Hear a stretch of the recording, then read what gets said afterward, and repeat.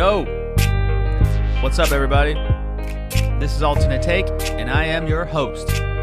Welcome back. On this episode, we got to step back into the ring. That's right, and it's always a damn pleasure for me when I get to do this.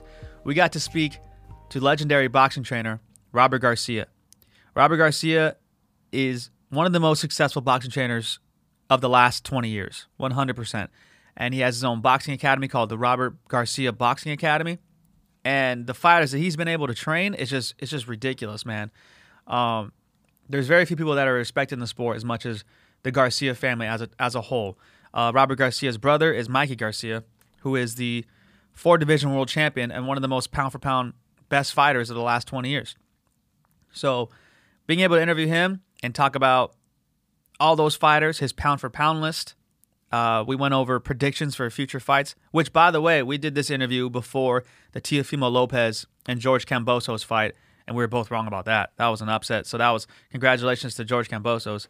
But, yeah, man, we got to talk about a bunch of things, and it was a huge honor for me, dude. So without further ado, I bring to you the legendary boxing trainer, Robert Garcia. How you doing, sir? Doing good. Awesome. Well, thanks for joining us. I really appreciate it. You know, I know you're a busy schedule and all that stuff.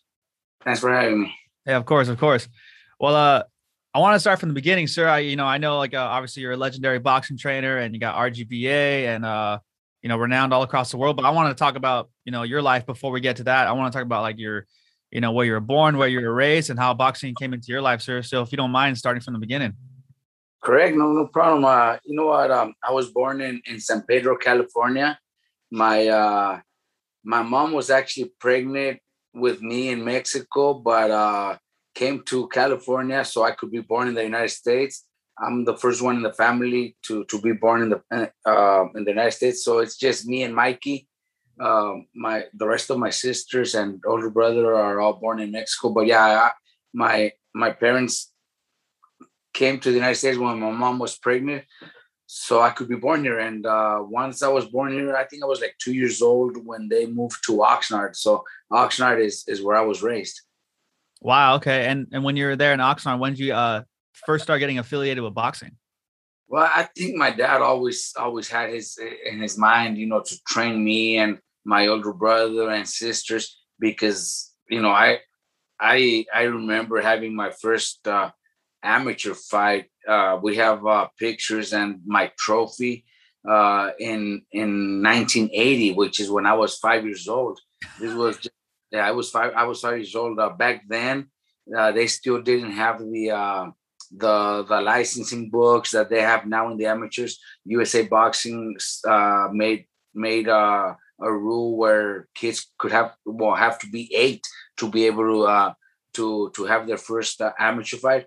But back then, I remember the only person I remember also participating at around that time was Sugar Shane Mosley, because I remember Shane Mosley, and I was 5 years old when I had my first amateur fight. So I have very little memory. The only thing that I have is my trophy and pictures of my first amateur fight. But yeah, my dad always trained us, my sisters, my brother, and all the kids in the neighborhood. All the kids after school, they would come into my dad's house, and right there in our little patio, he would train all of us.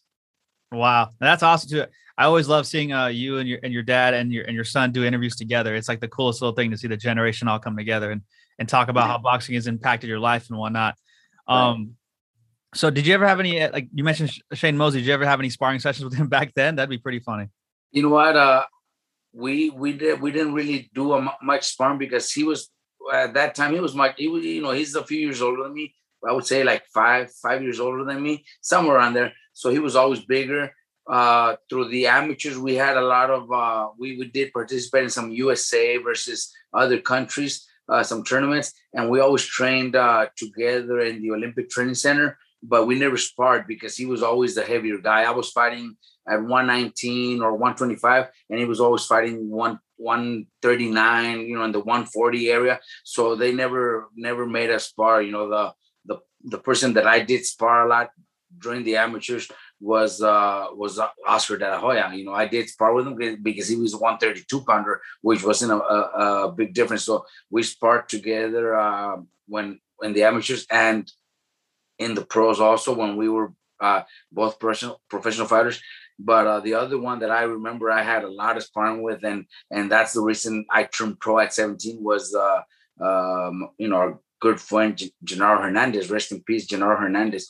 He him and his brother and his dad, they liked my way of sparring, so they took me to France when he became champion of the world in France for the first time. I was 16, if I'm not mistaken, and I was his sparring partner. After that, his first title defense was in Japan, and I had already turned 17 by then. So they told me that I could turn pro at 17. So we prepared ourselves, traveled to Japan, and turned pro at 17 in Japan.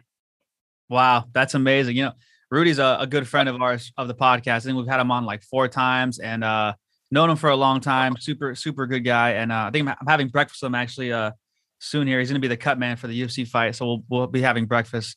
I still owe him a steak dinner. You know, we've talked about this so many times. You know, I owe him a steak dinner. But now Rudy has always been very, very, very honest and a really good friend with us, the whole family. My son loves talking to Rudy because Rudy has a lot of knowledge, and you know, he says it straight out the way it is. You know, he's not gonna try to bullshit you or anything. So that's why my son loves talking to him, because he's gonna get straight out the reality, how it really is. If it's about a fighter, if it's what politics and boxing, business and boxing, whatever it is, Rudy's gonna be real with you, and he's going to say it how it is, you know. So my son loves having conversations with him.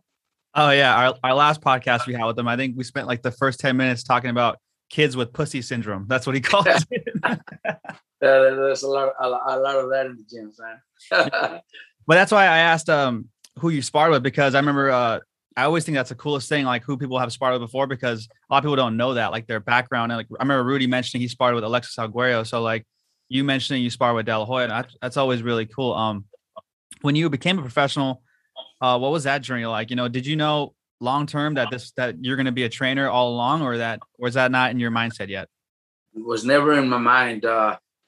I turned pro young, you know, and I traveled to Japan with Rudy, Gennaro, and the whole team. You know, my dad or nobody in my family was there, but for me it was more of it wasn't really like the professional, like I wasn't really prepared for it, or it wasn't really in my mind that I was really going to be a professional fighter. I just enjoyed the time I spent with Rudy and Gennaro Hernandez.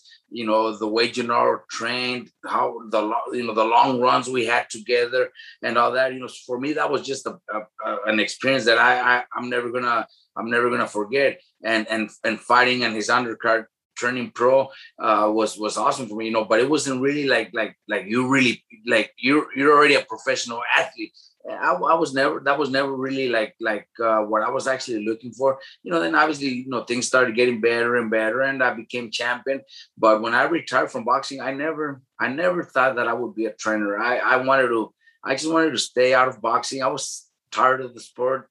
I could probably say sick of the sport, all the politics and you know, there's just so much things that could make you hate the sport, that I thought I was going to be done forever, you know, never step back into a boxing gym. But at that time when I retired, my dad was running the famous La Colonia Boxing Club in Oxnard, and he had a lot of kids, you know, representing the gym. So he invited me to come over, and I did. You know, once I got there, I took his position. He, you know, this is a city gym, you know, where my dad was running the program through the city, and he put me in that spot. I started running the gym with the amateurs, and little by little, you know, he told me, well, get a couple of professional fighters if you want. So I picked 2 of my best friends. You know, they're still my best friends, you know, Arturo Barraza, Gonzo, and Felipe Campa. And told me, look, try it and see how you like it. So I started going with them to the fights and training them.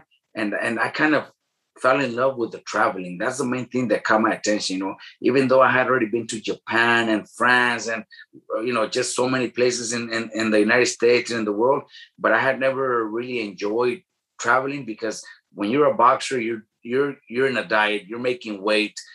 You don't get to do much after the fights. You have your flight first thing in the morning to go back home, so you don't really get to enjoy all those places you travel. But as a coach, I don't have to be in a diet. I don't have to go to bed early. I could stay up. I could go visit. I could, whatever I want. So I kind of fell in love with the traveling, and that's what got me started. Wow. Yeah, that's beautiful. It's funny. You're not the only person who we've interviewed who's mentioned how much of an impact Chicanito had on them. I know just from watching interviews on that. I remember Mayweather was saying the same thing, that he was like, he'd have posters of him on his wall, and just using that as an example to, like, as your professional career and then now as your coaching career, which is phenomenal.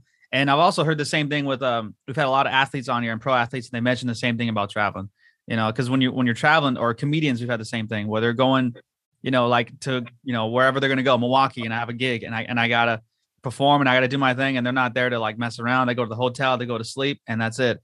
And then they go back to the same place a year later, but now it's vacation. Totally different. No, true. That's what caught my attention, and I loved it, and now, even though I do a lot of traveling, but now, I learn from different places that I've been to maybe one day take the family, the kids, the wife, stuff like that, and I like doing that. That's what really caught my attention, and I fell in love with it, and obviously now the sport also, it's been great to us, to the whole family. It's given us great fighters, great fights. So it's obviously the business for our family. It's our business, but at the same time, we enjoy it. We take advantage of those moments where we could travel and enjoy cities that we go to, or countries, or whatever it is, or I learn from a country or a city, and then I come back and I say, you know what, I'm gonna take my wife and my kids because they need to see this place. So I just loved it. And I continue to love it now, and hopefully we could continue to do this for another 20, 30 more years. Yes, sir. And speaking of the fighters that you've been involved with, I pulled up a list here. We have, first of all, we start off with your brother, who's been the champion in 4 different divisions, Mikey Garcia, legend in the sport. But we have Nonito Donaire, we have Michaels Maidana, we have Antonio Margarito, Abner Mares, Victor Ortiz, Cali Pavlik, Brandon Rios, Fernando Vargas. These are all guys that you've been involved with who mention your name consistently throughout interviews. What has it been like, training with these fighters, and then how much that means to you for them to contribute most of their success to you? You know what, with all these fighters that you mentioned, with only one exception, but all of them have been great people. They've been loyal friends. Even after maybe we might end up splitting up, they go train with somebody else, we're still friends. We become more like family. Cali Pavlik, this weekend in Vegas, he's texting me, "Where are you at, coach? What are you doing?" We didn't get to see each other because of the fights. I'm in the fights. After the fights, I'm tired, so I want to go shower up and everything. So we didn't get to see it, but we are. He's always, "Coach, are you in Vegas?" You know what I mean, stuff like that. Nonito Donaire, every time I see him, we're like family, even though we're not training together anymore, but we're still like family. His wife, they're very, very friendly to us. Brandon Rios became part of my family. He's retired. I talk to him at least 3-4 times a week.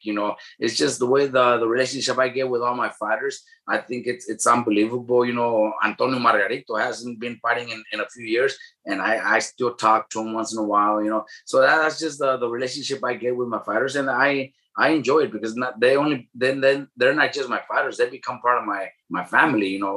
Good friends, family. I go back to some of my, the first 2 world champions that I did, which was Brian Viloria and Stevie Luevano. Those guys, I still say, I love those guys because they were my first 2 world champions, and they started me into the training business, where I started getting recognition from bringing Brian Viloria from where he was already a former world champion and nobody thought much about him. he came back to me, and we were fighting at the Alameda Swap Meet, and to then become a world champion, those are great feelings, and it's things that I'm always gonna remember. So those, they're still my fighters, even though they haven't fought in years and years. I said, they're my first two world champions, and that's what I'm always gonna be proud of them. And it's funny. The first time I actually noticed you was with Brandon Rios, with the epic, like 24/7 or Showtime, documentaries are coming out at the time. Those were just the funniest thing you could ever watch. I loved it. Brandon Rios is still a character. He's hilarious. And who didn't love watching him fight? I mean, his balls to the wall. It was fucking awesome. Exactly. He's a great kid, great person. And he was a warrior. He was a warrior in the ring. Always gave us great fights. Yeah, exactly. And then you mentioned like I saw a couple of interviews that you had recently too, where you mentioned as part of the business, people come, people go. Obviously, you guys have been, you and your son Pita have been very upfront with Virgil Ortiz and everything. And I loved your interviews. I loved everything you said. I love that you came off very professional, and you're just like, hey, sometimes people go different. It doesn't change anything. Wish them luck. And I just, there's not much I need you to say on it. I just wanted you to say, I wanted to tell you that I really respected the way you did those interviews, sir. Right now, look, I'm telling you, and I've said it, I'll say it to anybody. Virgil Jr. is a great kid.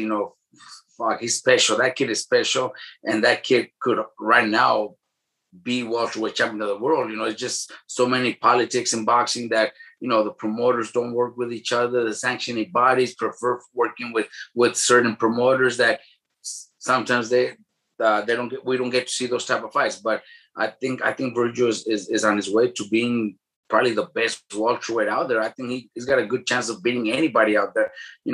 I think if they do go the direction that they've said, from what I've heard, that they might go with Eddie Reynoso. I think, I can't blame them either. The kid is super talented, and Eddie Reynoso is on top of the world right now with Canelo and all the talent that he's got. So Virgil will learn a lot from Canelo. He will more likely spar with him. So that's going to make a big difference. I think all the attention, the Mexican media that he's going to get, because that's one thing that his dad always told me that he wanted to do, like take him to Mexico.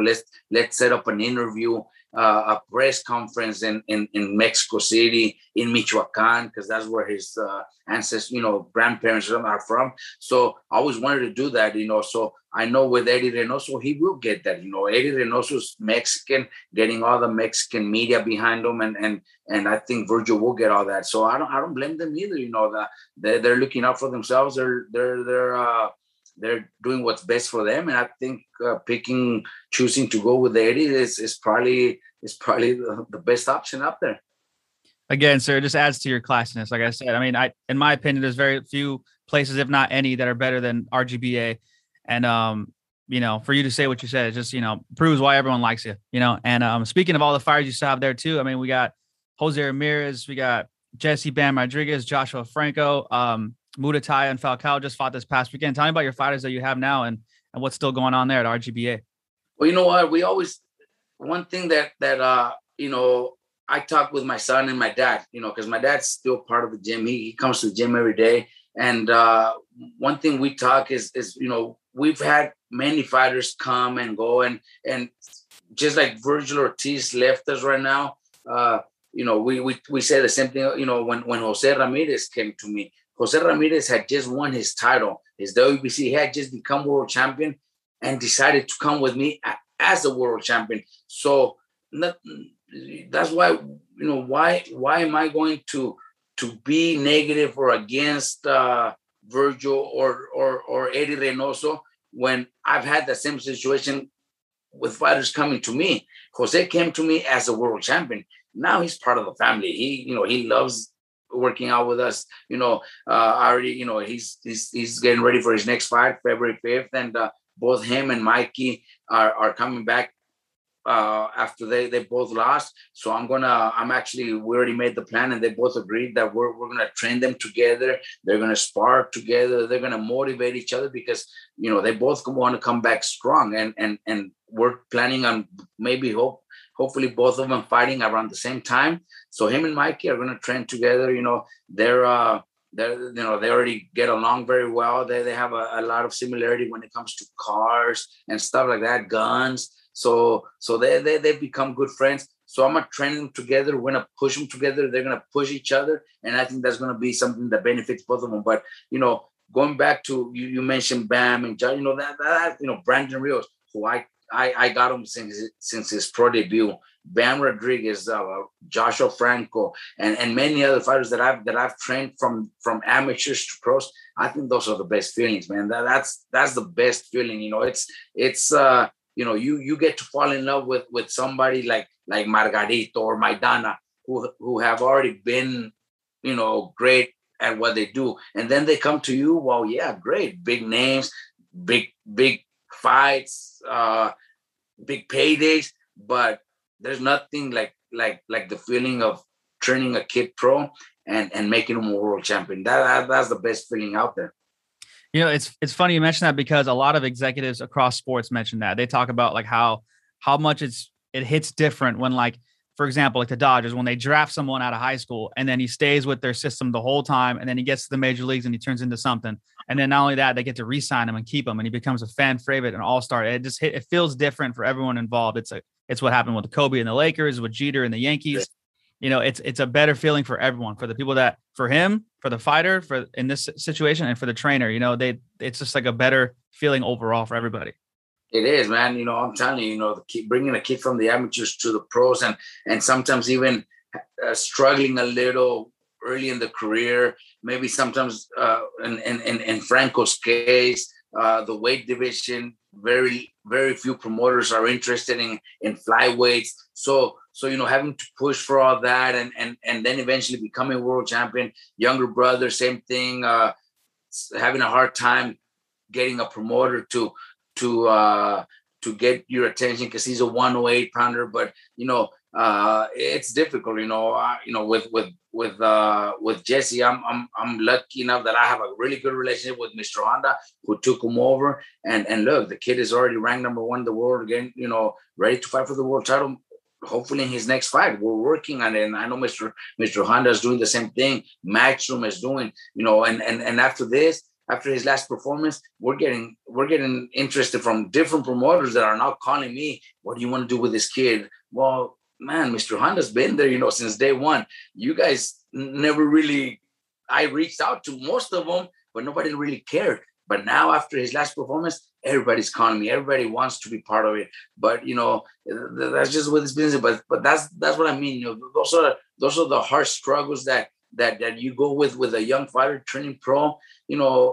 Very different than getting a world champion who is already making a couple $1 million in their purses. So that's a lot easier than going through the struggles that we go through when kids are young and you're turning them pro. Nobody really cares. But then when you show them, just last Saturday, Raymond Murataya. You don't know how many calls I've got from different people, different managers, different promoters. Is this kid signed to Top Rank? Do you have a manager? Because he just looked really good, and I'm getting calls. But he's the one that came to me early in his career when he was getting started, and the dad is happy with the way we're working. So nobody was there when he was nobody. But now I'm getting calls, and I'm getting a lot of calls about the case. His performance was great. I love it. And all these fighters are mentioned too. It's not just it's no secret. They go around bragging about RGBA. They talk about how much it's added to their growth. What would you say is, in your words, separates you guys from other boxing gyms? I mean, there's amazing boxing gyms all around the world, but what is the legacy behind RGBA? Well, I think with RGBA, what my dad taught me and what I learned from him is to treat everybody like family. You know what? Everybody, I'm telling you, everybody that comes to my gym, even if they're not part of my gym anymore, like I was mentioning to you, Kelly Pavlik, Brandon Rios, they're still family. Abner Mares, I talk to Abner all the time, and how you doing, coach? Still respects me, still calls me coach, even though he's not fighting anymore. And if he decides to come back, I know he's gonna train in LA with somebody else. But we're still family. I think that's the main thing. We don't teach our fighters, or we don't show our fighters that we bring them in for business. We bring them in because we want them to be part of the family. And I choose who comes in. Somebody like Jose Ramirez, who came in already as a world champion. When we made him feel like he's part of the family, he, and he already is. He loves us the way we love him, and everybody else.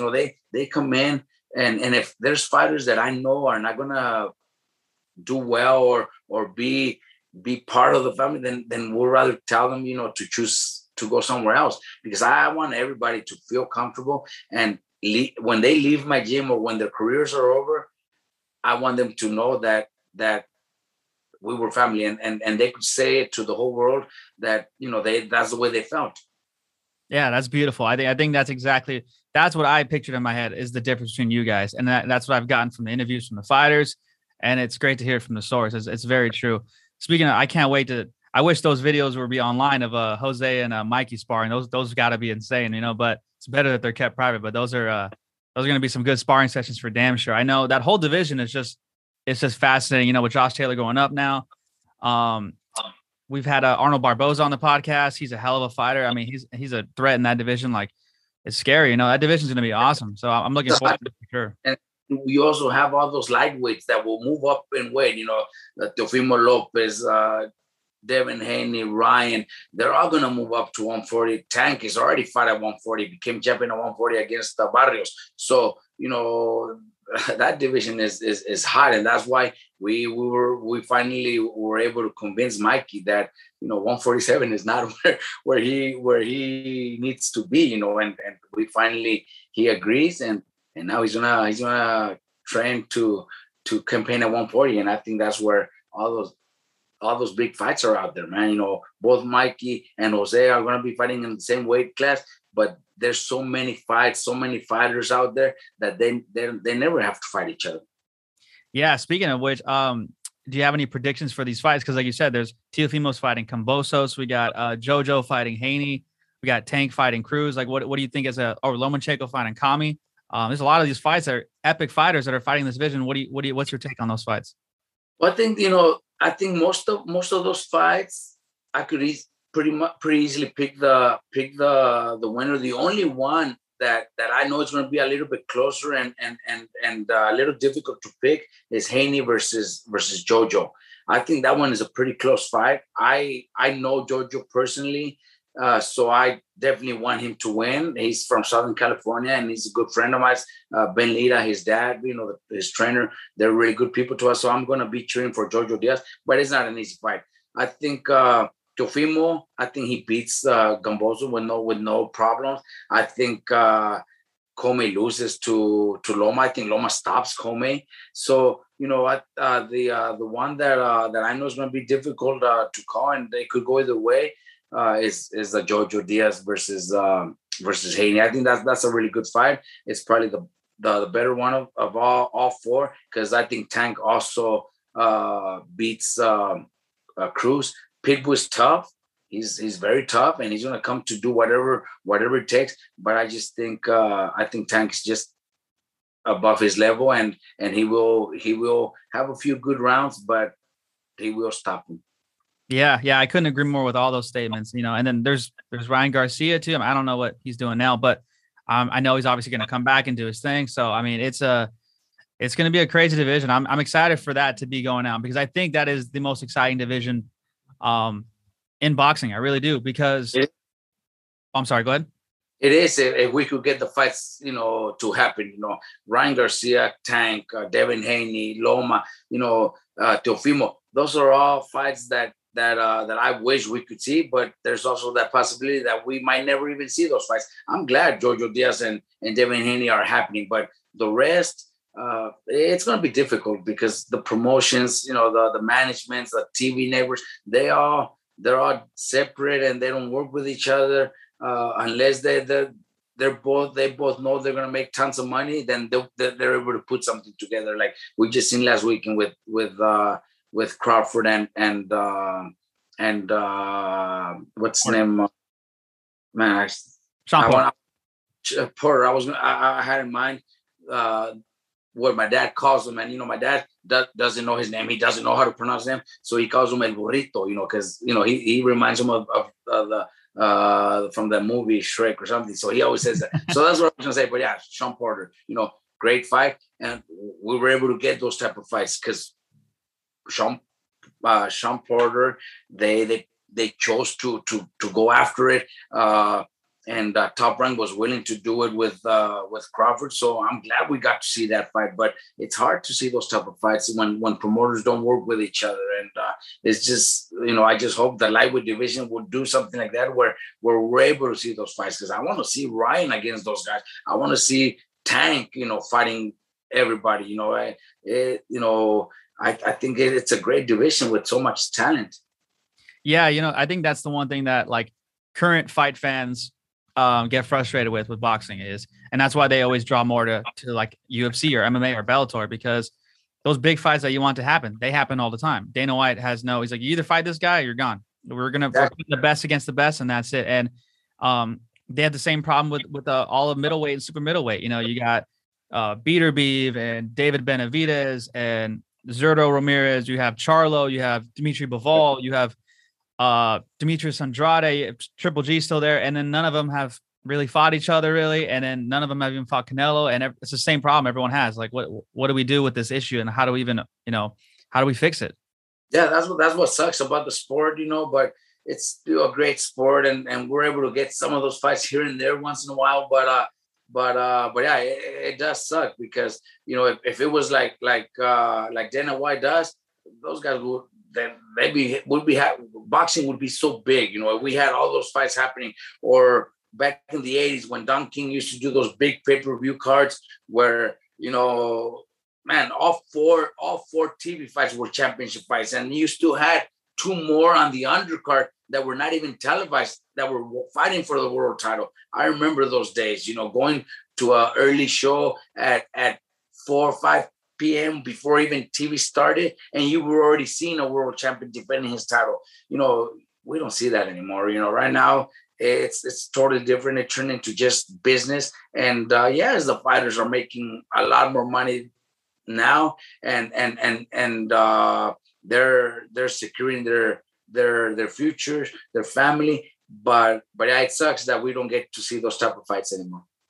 Yeah, and we've spoken about this with Rudy too, and Rudy would say the same thing. He would say that, like, yeah, it sucks, but like, I would tell any fighter, if they're my brother, if they're anybody, like, make your money. Like, who cares about anything else? Like, the fans don't care about you when you leave. So, essentially, fuck them. Like, it's not that you want to be an asshole or anything, but it's more that, like, hey man, this is my career, this is my life. I want to escape with my brain, and I want to make a lot of money. So I can't blame them either for putting so much emphasis on the record and not willing to like fight someone who could beat them.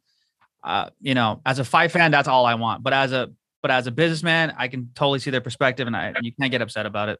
Of course, there's nothing we could do about it, and they're being smart. They're securing their futures, their family, and they're doing the right thing. Because at the end, it's only going to be them. The fans are not going to care about them anymore. It's just the way boxing is. Yes, sir. Speaking of that, who do you think are your pound for pound list right now? Because it's so varied out there. I think if you went on a very nationalized sports market like an ESPN, it's brutal. I can't even look at their rankings because I can't take Stephen A. Smith ranking somebody for boxing. Right. It's like ridiculous. But someone who's an expert like yourself, who do you have in that top 5 that you're just consistently like looking at as pound for pound? Well, I think without a doubt, Canelo's got to be number 1 for what he's accomplished and being so smart in the business. He's we just talked about about the business side and the fights that we would like to see, but he's a businessman and he's making tons of money. He's huge in boxing. He's making history. Even though yes, we could probably say yes, he's moving up to cruiserweight against maybe the easiest guy out there. But he's doing it. He's gaining 22 pounds to challenge himself, which is we also have to admire and respect his decision. I think Canelo should be number 1 right now. I think Crawford definitely number 2. then from there, we got guys like Usyk who became champion, super heavyweight champion. I also want to put him up there. I still have Lomachenko up there because I love his style. I love the way Lomachenko fights. He's great with his footwork, his combinations, his angles. I just enjoy watching him fight. So I still pick Lomachenko up there, and maybe Errol Spence if he's still healthy, and after that accident and after that eye injury he had, hopefully he comes back strong. I think he's still up there with the top 5. Yeah, I agree. I think that fight would be insane for Spence and Crawford to get together. I think Spence is so big for his division. I mean, like I know there's rumors of him going up to 54 and all that, but if he can fight 47 with Crawford, I mean, he's a big dude, and that'd be insane. There's a Naoya Inoue. There's all kinds of fighters, like you said. I would love to see Lomachenko Teofimo again.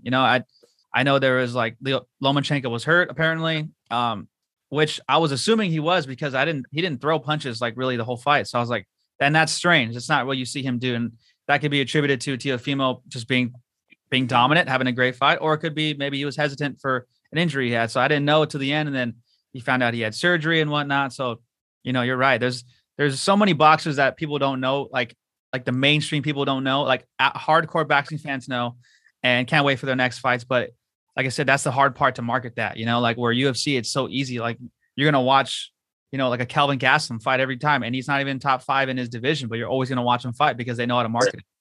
Correct. That's just the way boxing is. Right now there's so many big fights. You mentioned Lomachenko and Teofimo.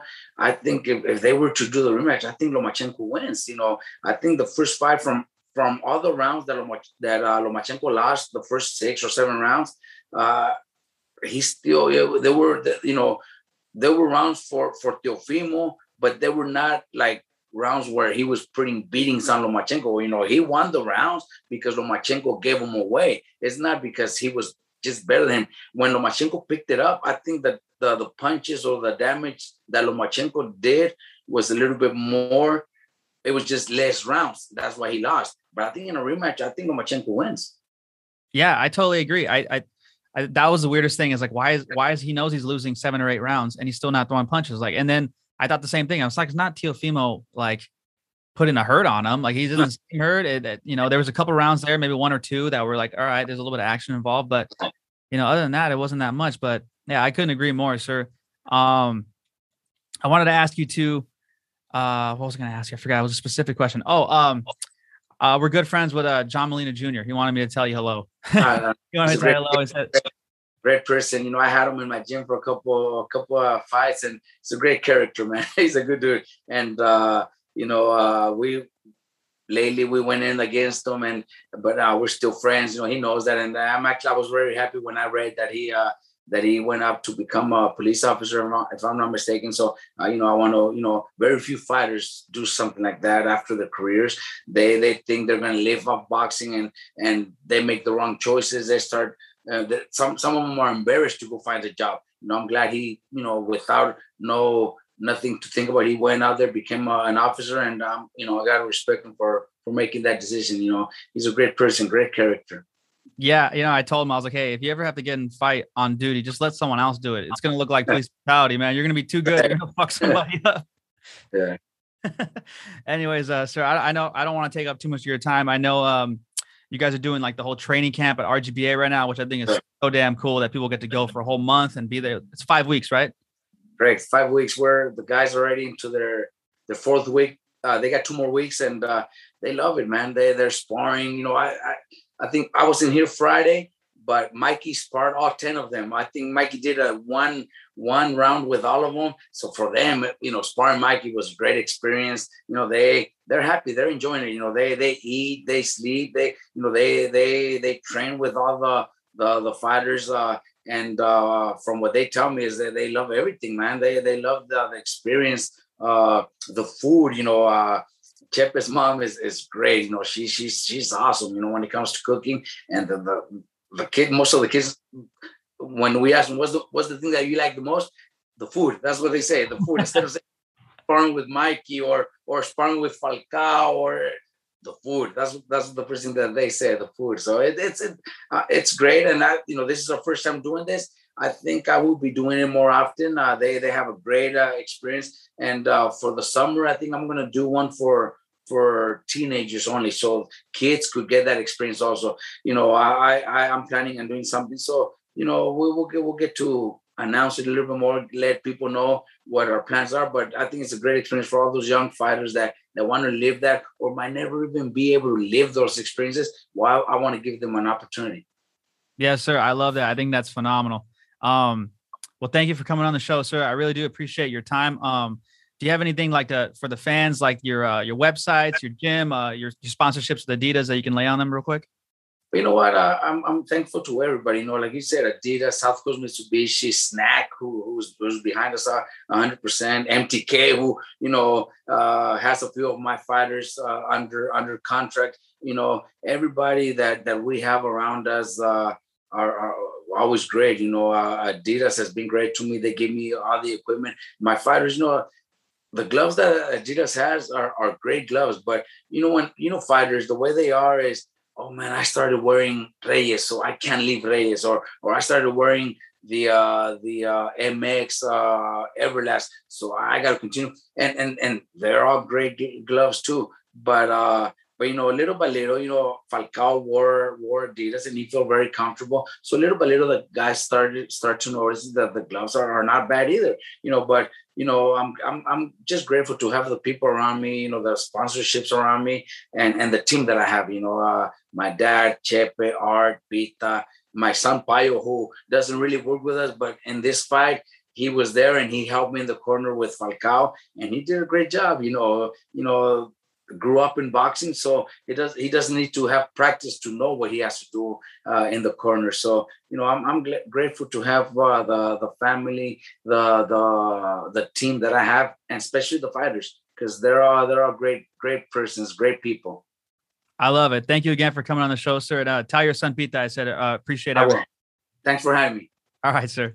Thank you. And there it is, ladies and gentlemen. Our interview with the legendary boxing trainer, Robert Garcia. Thank you again, Mr. Garcia, for coming on the show. It was a blast. I had a great time. And thank you to your son, Pita Garcia, for setting it up. This was, like I said, a huge honor for me. For all of you guys that want to know more about the Garcia camp, they have an Instagram, Garcia Boxing, where you can find out everything about the Robert Garcia Boxing Academy, who their current fighters are, when their next fights are going to be, all their sponsorships involved. So go check that out. And while you're at it, check out our podcast and our Instagram, and check out all of our last episodes, man. We've been doing it, man. It's been fun. And we'll be at Alternate Take DR for Instagram, and then we'll be posting updates on our next episodes and whatnot. So thanks everybody for tuning in, and I'll see you soon, dude. Peace.